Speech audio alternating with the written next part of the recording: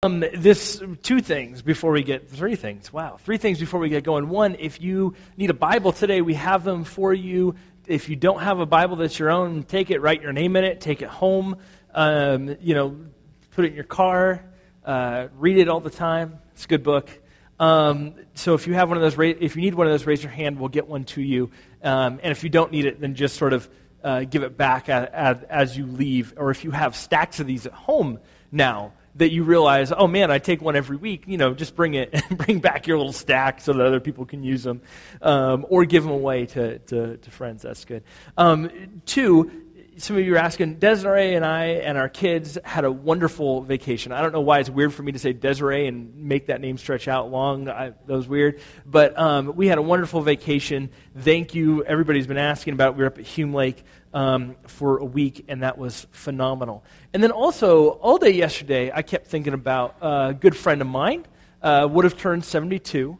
Yesterday was Gordon's birthday, and many of you were here when Gordon was the senior pastor, and I thought, I'm not wearing it the way he would have liked. I should be in a coat and slacks, but this is one of his ties, and I think about my buddy Gordon on his birthday every year. So let's dig right into it. We're in a series in the book of Ephesians. We're in chapter 2 this week, and it's a long stretch, so we got to dig right into it. It's a big stretch of Scripture, but I was toying with breaking it up, but you really can't, because it's really the theological center of the book.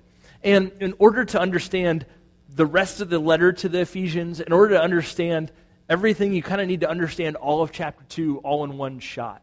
So cancel your lunch plans. This is going to take a while. No, I'm kidding. It's not going to take a while.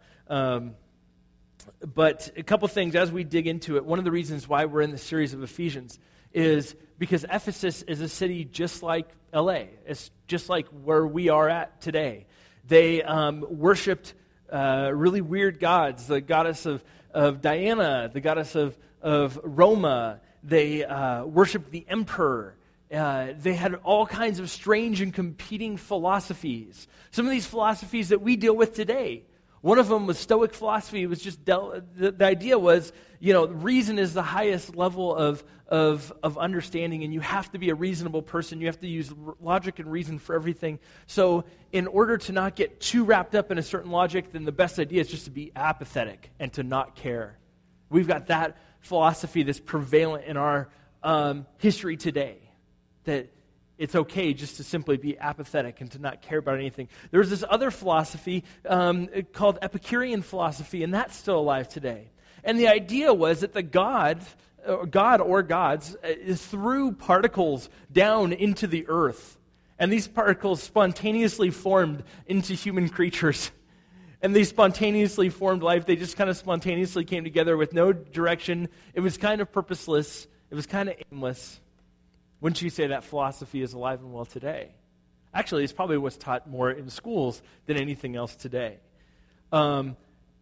Just a brief note, if any of you ever have a desire to read Origin of the Species or any of the other Darwin books, which if you're a biology person, by all means read them. If not, great material. My wife has fallen asleep to me listening to these books. Very boring, but very good reads. But essentially, this is what it is. Darwinism is a new form of Epicureanism. This was alive in Ephesus at the time. And here now Paul starts one of the first churches preaching this new community, preaching this new gospel, preaching this new way, right smack in the middle of this community. So the reason why we're going through the book of Ephesians is because one day we wake up and realize we're living in Ephesus. All the same things happened there that happened then. There's not a whole lot of difference other than, modern amenities. So let's dig right into it today. We're going to go chapter 2, verses 1 through 10. And by the way, Pastor Earl preached a sermon last week on a prayer for the church. And just so you know, if there's some of you out there who are just like really interested in Paul and what he wrote and things like that, chapter 1 and 2, that's not a natural break. That's a break that was put in there later so that people can find their place. Chapter 1 and chapter 2 flow right together. It's the same thought. So chapter 2, verse 1. As for you, you were dead in your transgressions and sins, in which you used to live, When you followed the ways of this world and the ruler of the kingdom of the air, and the spirit who is now at work in those who are disobedient. All of us also lived among them at one time, gratifying the cravings of our flesh and following its desires and thoughts. Like the rest, we were by nature deserving of wrath. But because of his great love for us, God, who is rich in mercy, made us alive with Christ, even when we were dead in transgressions. It is by grace that you have been saved. And God raised us up with Christ and seated us with him in the heavenly realms in Christ Jesus, in order that in the coming ages he might show the incomparable riches of his grace expressed in his kindness to us in Jesus Christ. For it is by grace you have been saved through faith. And this is not from yourselves. It is a gift of God, not by works, so that no one could boast. For we are God's handiwork, created in Christ Jesus to do good works, which God prepared in advance for us to do. So there's a number of things that happen right here in the first 10 verses that sort of play on each other. Paul is kind of this genius scholar who could write these different word plays that are so much fun for dorks like me to, study and like, I don't know, you guys probably don't like to take 2-3 commentaries on vacation, but this guy, man, I eat that stuff. I laid in the hammock at Cabinet Hume and read commentaries. So that's a glimpse into my personal life. Some of you are like, man, we're not going to hang out with him. Anyways, there's this interesting play. He talks about the ruler of the kingdom of the air and seated on heavenly realms with Christ. This idea that in this time, in the first century, the belief of the heavens was very interesting. We now say heaven and we think someplace far away. In fact, we raise our hands to heaven somewhere, right? I mean, we don't really know exactly where heaven is. We know it's with God, but we don't know where. Is it in a distant galaxy or something? Who knows? But the idea here, one of the things that he's doing is this play between good and evil in the very beginning of this section. He's talking about the ruler of the kingdom of air, which is Satan. In other words, which would have been the lowest realm of the heavens. Because in the Hebrew mind, there was 3 levels of heaven. The air which surrounds us, the ground, the air which surrounds us, and far and above where the stars are. And that area would have been the first, second, and third levels of heaven. So Satan inhabits the lowest level of the heavens. He's not even allowed up into the upper realms. And that was the idea that Paul was playing on. And he talks about Satan right in the very beginning, because the idea is that we have been, if we're living in sin, then we have been influenced by Satan. And one of the things that I love what he says in Colossians 1:13, he says, "For he has rescued us from the dominion of darkness and brought us into the kingdom of light." Brought us into himself, who he loves us. He's brought us out of the kingdom of darkness. And this is the point that Paul is trying to make. He's trying to make the point that there are 2 kingdoms that are radically opposed to each other. The kingdom of this world and the kingdom of God. And that God is trying to draw us out of that other kingdom and bring us to himself. Our salvation is dependent on God bringing us out of darkness. And one of the things for us, it's hard to believe, especially in America in the 21st century, that there's actually an evil that exists. But if you allow your mind to run with that thought for a little bit, does evil actually exist? It doesn't take too long to look back into history. In fact, we can look at recent history, what's happening in ISIS. We can look back at Hitler or Pol Pot. We can look back at all kinds of things and see the personification of evil existing in our world. So we know that it exists. But then we have to ask the question that C.S. Lewis asks, how do we know that there is an evil? We must know that there's a justice. How do I know that a line is squiggly unless I've seen a straight line? How do we know? Because there's a God in heaven that is good, and we know what goodness is. We could taste goodness, can't we? We could see goodness. We could sniff it out. And what Paul is saying here, the author is saying here is, listen, there is evil in this world, and you know it because it's twisted. It's a parody of what is good. Just like tolerance in the last 20, 30 years has sort of just become a parody of what real agape, true love is. This is a parody. Evil is just this parody of what is supposed to be good. Is deceiving us to think that it is good. And so when the early church fathers, when you start reading in the first century, the second century, the third century, the fourth century, when they begin talking about evil, one of the biggest things that they bring up at the time is discernment. And they pray that God would give them the gift of discernment. And what discernment means is that you could tell between good and evil, between right and wrong. And then when decisions come up, we say, Lord, what do you want us to do here? Give us discernment. Help us to understand the right thing. Help us to know what's bad. Help us to know what's good. And the earliest church fathers talked about this in huge ways. You have to understand, they didn't have a put-together Bible. Some of them had loose scrolls. But the early church fathers were educating the church who probably couldn't read. And so they taught them to pray prayers of discernment, which I think is a great practice for us to come into. You say, Lord, there's evil in this world. So what is it? I know the Bible talks about Satan as a roaring lion desiring to devour me. So God, is this a good decision or a bad decision? Is this wise or not? Would you help me know the right thing to do or not so good thing to do? I mean, just help me out here. Discernment.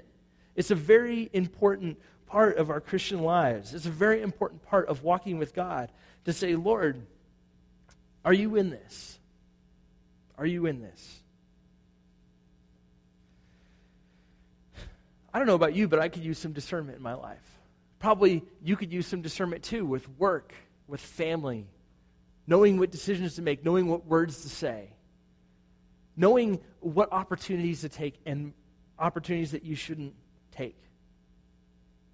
But one of the things I love about this passage, he opens it right up with Satan. He says, listen, there's evil in the world. There just is. But then he talks about he begins to change his pronouns, his words a little bit around. He talks about them, the Gentiles. And then he starts to do something really interesting. Paul starts to include himself in the text. And listen to what he says here. He says, all of us, now he's including himself. All of us lived among them at one time, gratifying the cravings of our flesh and following his desires and thoughts. Like the rest, we were by nature deserving of wrath. Everybody would have been shocked by this. This is Paul. This is the guy who was a religious scholar, Pharisee, who became a Christian, who was still a scholar. Brilliant mind, Saul of Tarsus. He became a Christian. And this is like if Billy Graham were to say, I was evil, deserving of wrath. It would have shocked audiences. Well, of course. Before Jesus, I was too. Absolutely. Without him, I still am. But Paul includes himself, a religious Jew, an old-time religious Jew, a scholar, begins to say, listen, just like you Gentiles, I was just like you.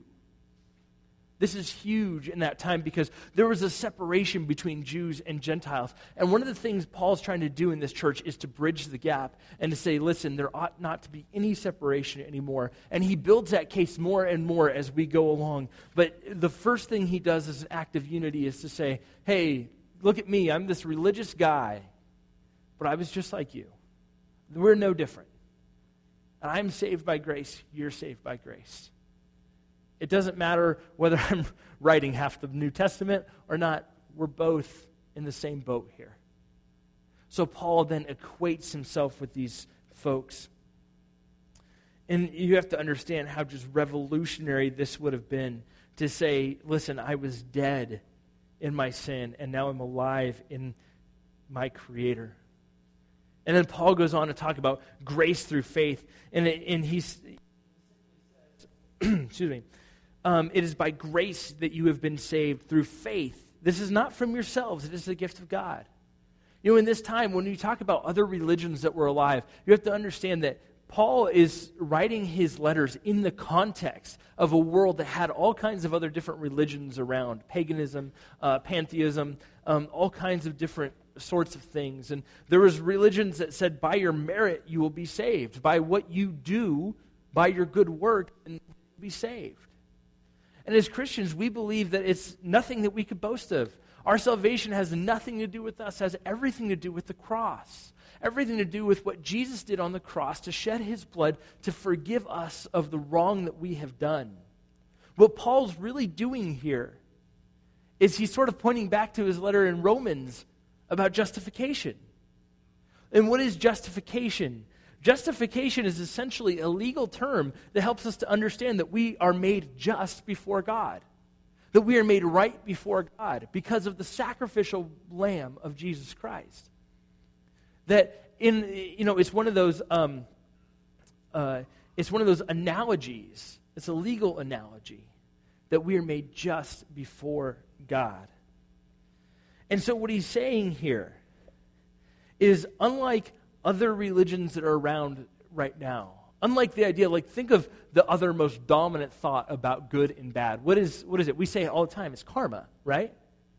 And we don't, I think as Americans, unless you really understand Eastern Buddhism and things like that, we don't really understand what we're saying. But when we say karma, the idea there is that you absolutely have to pay for your evil, the bad things that you've done in your life. That's why you die and are reborn into a different animal or creature or whatever, and you've got to pay for your karma, the bad things that you've done. You've got to build up more good karma and to outdo your bad karma.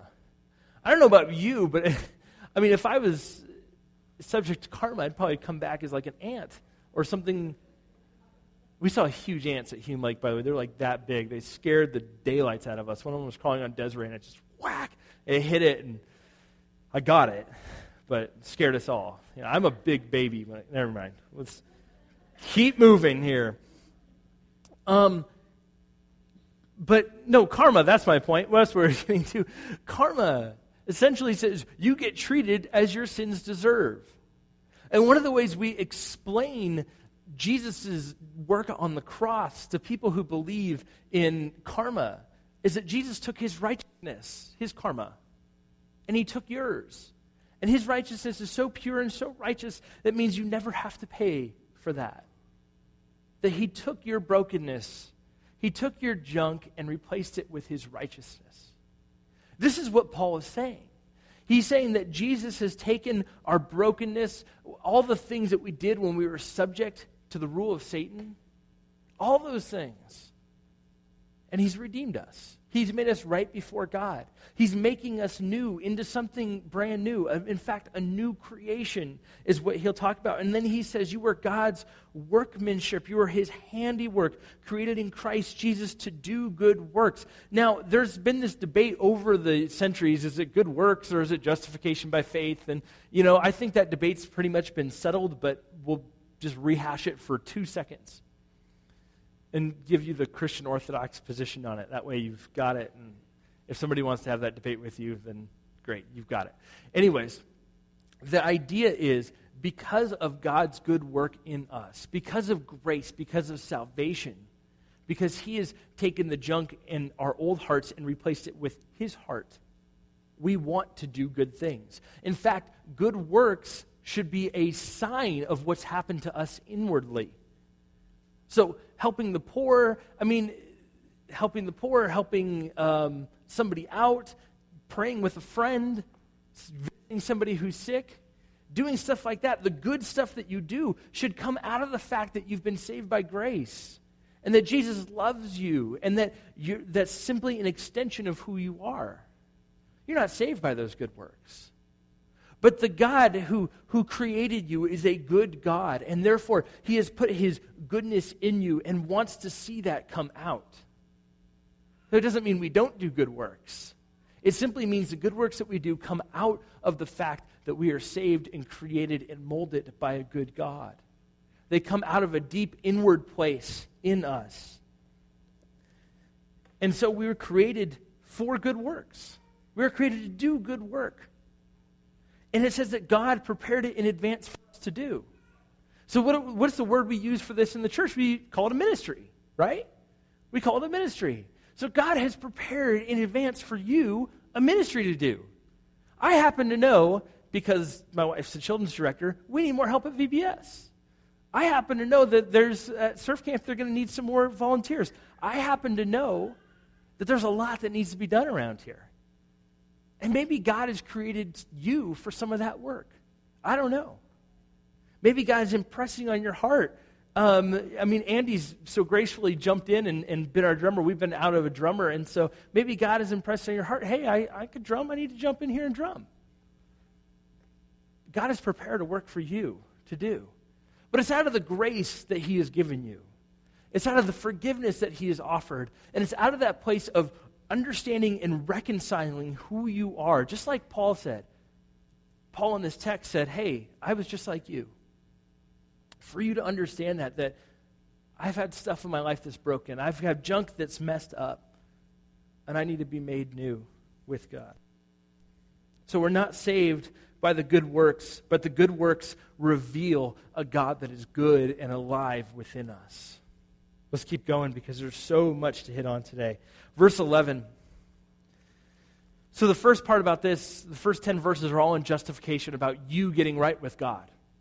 That's as simple as I could break that down. Verse 11, therefore, remember that formerly you are Gentiles by birth and called uncircumcised by those who call themselves the circumcision. Aren't you glad we don't use names like that anymore, by the way? Anyways, I was thinking about that this week. I was like, what would we call ourselves?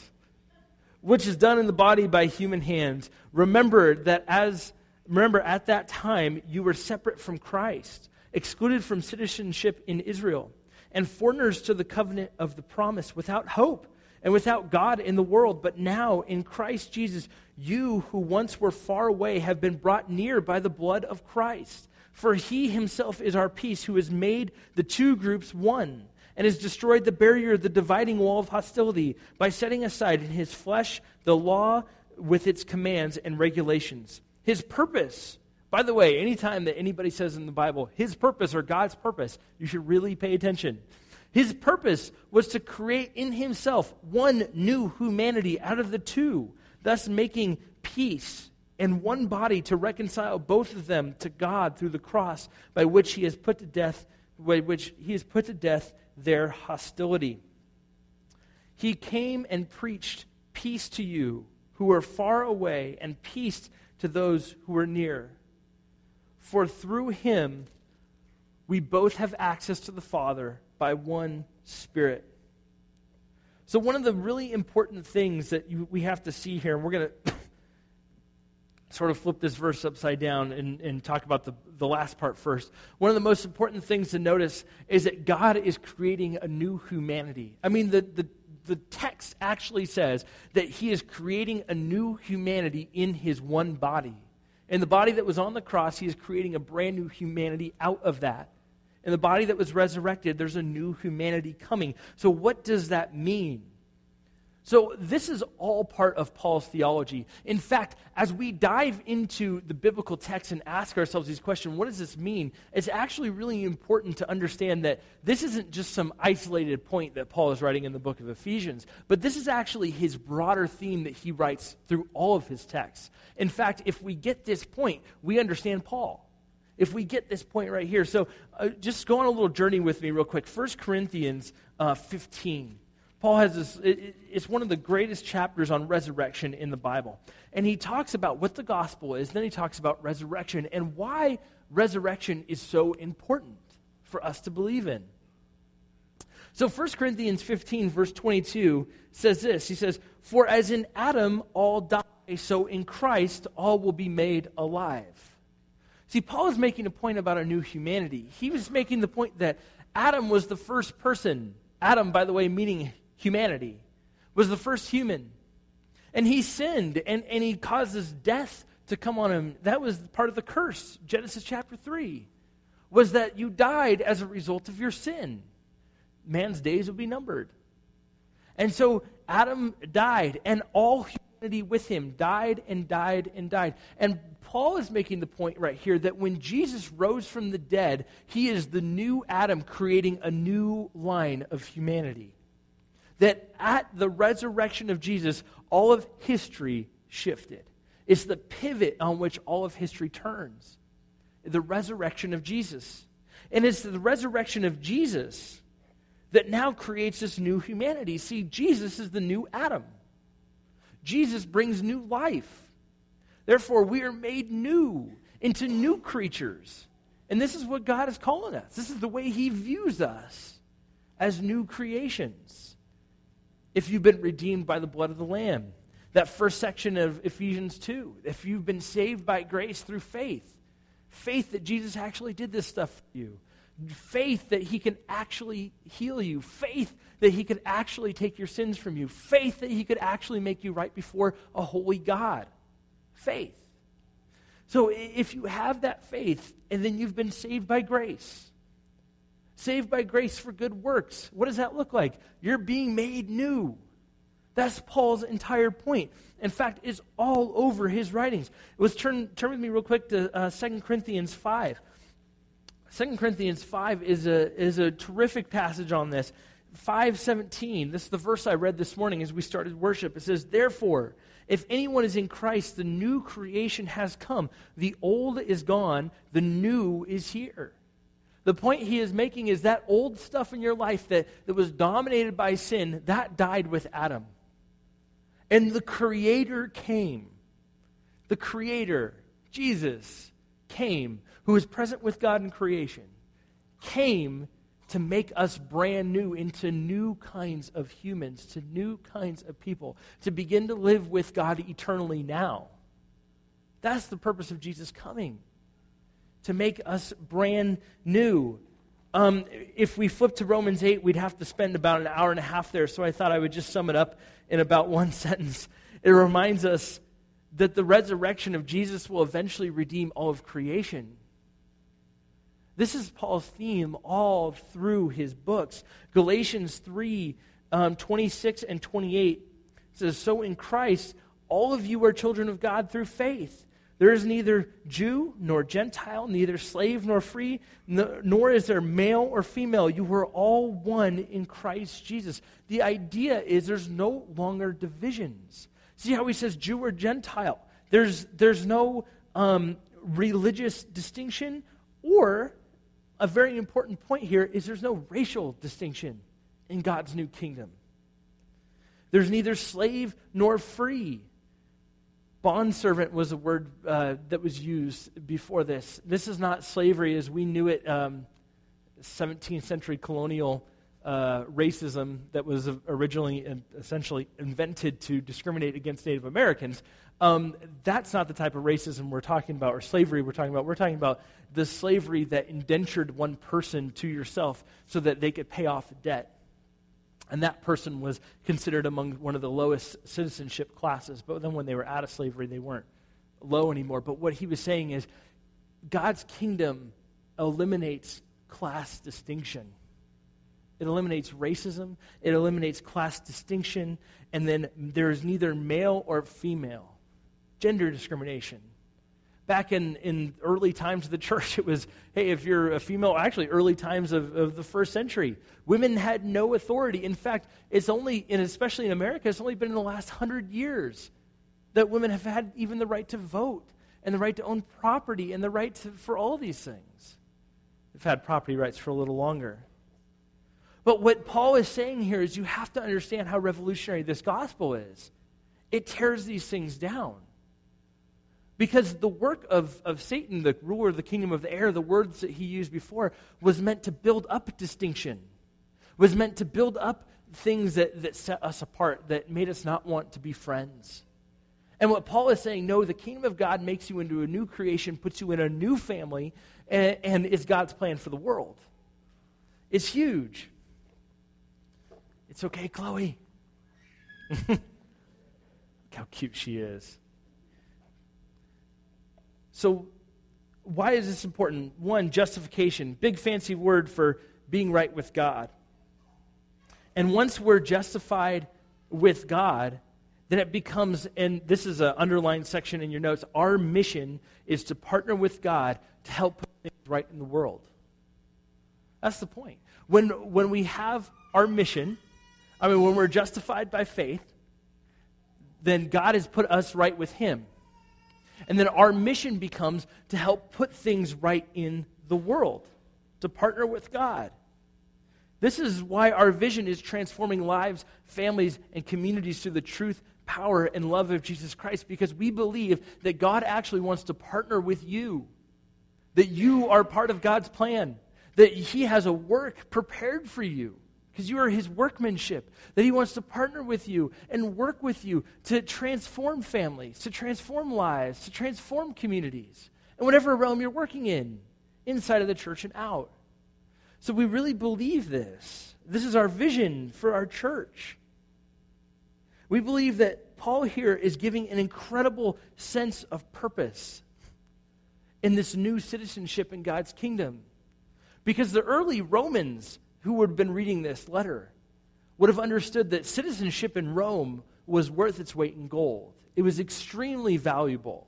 In fact, you couldn't even be executed as a Roman citizen. So it was like if you screwed up, you wouldn't be executed. That's a big deal in a trigger-happy execution culture, because you would stay alive if you stole a loaf of bread or something. The idea here is that you are this brand new citizen in this brand new kingdom created to partner with the living God.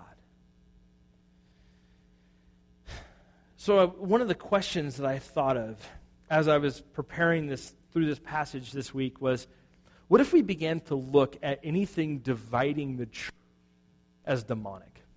What if we began to look at it that way? See, Paul is referencing here, early on, he references the temple. And he says, he's basically saying a new temple is coming. He talks about the Gentiles. He said, you were divided by this wall. You were separate. You were without hope, all this stuff. And he essentially says, you were divided by this wall of hostility. And what he's actually referencing is the temple. The temple in Judaism was laid out to convey separateness.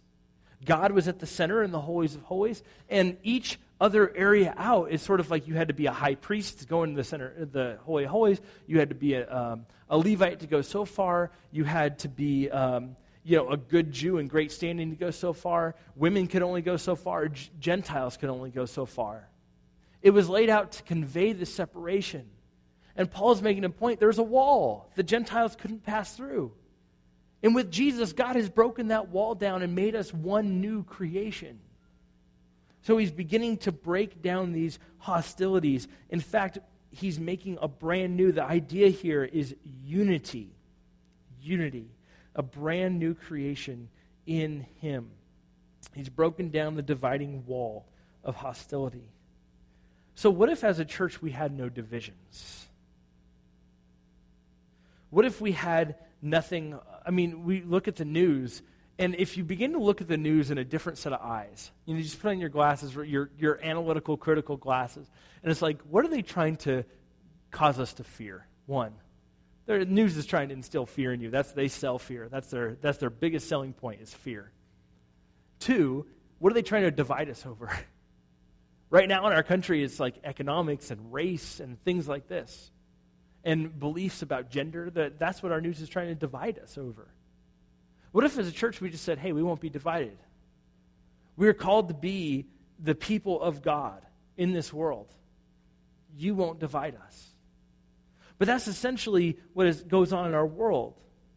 And when you think about it, Paul's listing Galatians, he has the list of the fruit of the Spirit. And if you grew up in the church, you've probably memorized this peace, patience, kindness, love. You probably got like a badge or something like that for memorizing these verses.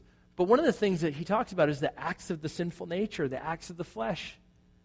And 3 out of the 11, so almost a quarter of what he says, is discord, dissensions, and fractions. Discord, dissension, and fractions. See, we were created to be one. The church made new in God's image, you redeemed by God, means that everybody else who said yes to Jesus, that we're supposed to be one with them. We're supposed to be united as a church. But what do we get divided over? Politics, race, disputable beliefs in the church that don't matter. The cult of personality, money. I mean, you could go on and on and on. We get divided over the littlest things, the way we spend it, building things, this or that. We just get divided. It's okay to have opinions. But at the end of the day, I'm so amazed. Our board is so great. Whenever we have I won't even use the word divisions, but whenever we have hey, we don't even really know what to do here, and we have a good discussion on something, we always come out united. Nobody leaves that and goes, I'm leaving this church, I'm out of here. Everybody has just such a wonderful spirit of, well, hey, this is God's property. This is God's place. We are stewards of what God has for us. And so we don't have any major divisions on our board because of that. But Jesus laid down his life. And the point when he says you were a brand new creation, a new humanity out of the two, the purpose, the point is unity. To create a brand new unity. And it says his purpose was to create in himself one new humanity out of the two, thus making peace and in one body through the cross by which he put to death their hostility. See, God wants to make you a new kind of human. This writer, Paul, his theology was that Jesus was the new Adam, creating in you a brand new life, replacing your old heart of stone with a heart of flesh. That's the idea. And then he talks about this new habitation, verses 19 through 22, and then we'll finish up this morning. It says, consequently, you are no longer foreigners and strangers, but fellow citizens with God, God's people, and also members of his household, built on the foundations of the apostles and the prophets, with Jesus Christ in himself as the chief cornerstone. In him, the whole building is joined together and rises to become a holy temple in the Lord. And in him, you two are being built together to become a dwelling place in which God lives by his Spirit.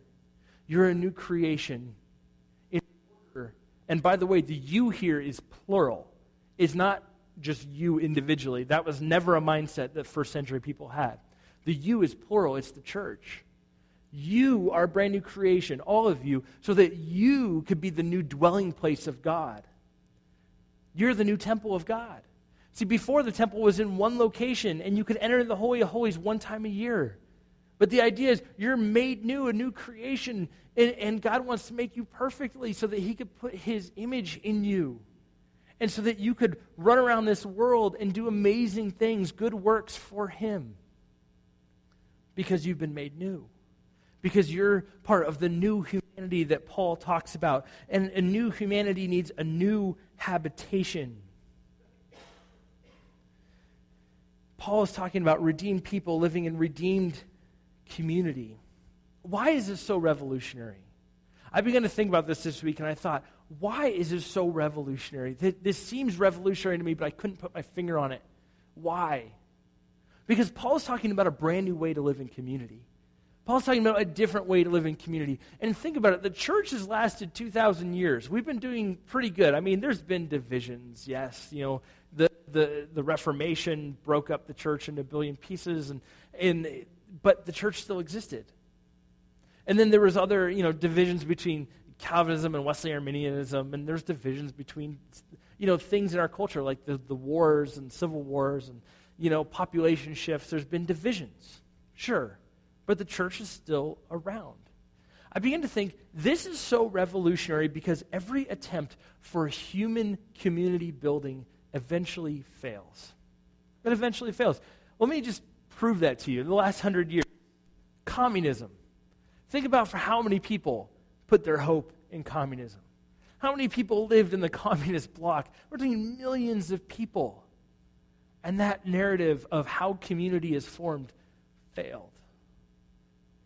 There was totalitarianism. I mean, look at the Arab Spring. Essentially, totalitarian governments. They thought the way to build humanity was around my standards, was around what I said the community should do. Those all failed. They failed miserably. And when you begin to think about it, fascism, there was a few countries representing millions of people, that failed. Monarchs failed. Socialism in many countries has failed. Right now, our democracy is being tested, even in America. Capitalism, 2008, looked like that was going to fail, right? Many of you looked at your 401ks and said, 2008, capitalism might go down. every attempt to build human community eventually fails. Even philosophers today are looking at Paul and saying, what is this idea of this new humanity and this new habitation that Paul is talking about? It's this new community. The church has lasted through all that time. That was my point. The church has lasted through all of this time, whereas every other attempt for human community fails. They're all subject to evil. They fail. What Paul is saying is God wants to create a new community, a new humanity, which will form new communities which he will dwell in. That's simply it. A new humanity so that new communities can form so that he could dwell in them and do amazing things.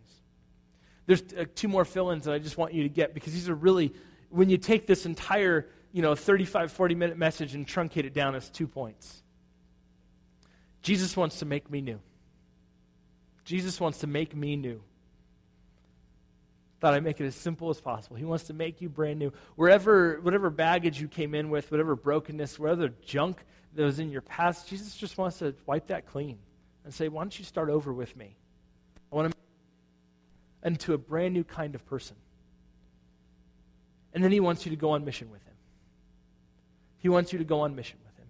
I think the words I used is, the mission was the fill-in. Jesus wants me to go on mission with him.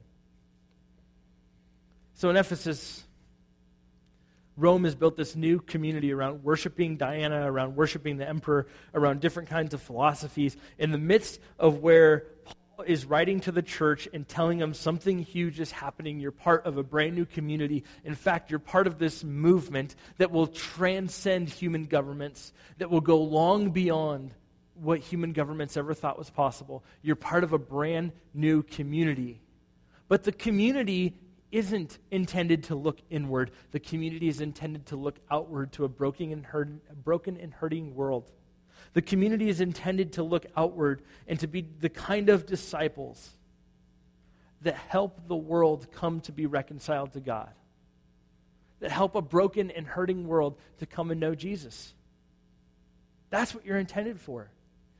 Paul is writing to a people telling them, you have huge amounts of purpose. Because as Roman citizens, they thought they had all the purpose in the world to be a Roman citizen. There's letters and texts and poems about how great it was to be a Roman citizen. And what Paul is telling them is to be a citizen of the kingdom of God is even greater. Because you are God's mission. You are God's mission. I don't think that I could say that enough at our church. You are God's mission. Maybe you're here today and you're living 1 foot in, 1 foot out. 1 foot is sort of like, I enjoy kingdoms of the world, and I enjoy some of this other human community type stuff. And I also enjoy some of this, church life stuff. I don't even know what to call it. I've been a Christian so long, I'm like missing terminology in my brain.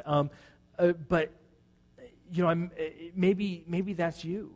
You're living 1 foot in and 1 foot out. For you know exactly what that means. I just want to invite you today. Jesus wants you to be a part of his brand new community. He wants you to be a part of a new redeemed humanity in a larger movement that spans 2 billion people. It's like 2.6 billion people now around the world. Jesus wants you to be a part of that. And yeah, you might come to a church 100 of those 2 billion people. But God wants to create in you a new heart so that you could be a world changer. I really believe that.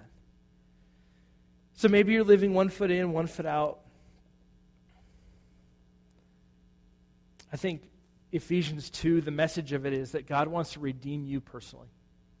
And 2, God wants to use you for the world. And you can't do that 1 foot in, 1 foot out. You got to be both feet in. Let's pray. Father, there are some here today who simply need to surrender. They need to surrender their lives to you. They simply need to say, Jesus, I am yours. I want to be a part of your new humanity.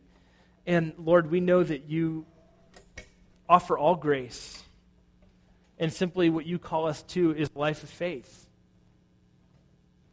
And God, that you give us grace. No matter what we bring to the table, you redeem it. You make it new. God, so many of us in this church, in this place, have dealt with just the junk of life. just the stuff that weighs us down. God, so many of us have made decisions that don't honor you or don't glorify you. And we come fearful to your throne saying, would you even accept a sinner like me? And Lord, we know because of the cross, the answer is absolutely yes. I choose you. I want you to be a part of my new humanity. There's maybe some of you here who simply need to say yes to Jesus and simply need to say, Lord, I'm in. And I'm going to start following you. And I don't know what that means yet, but I'm going to start following you.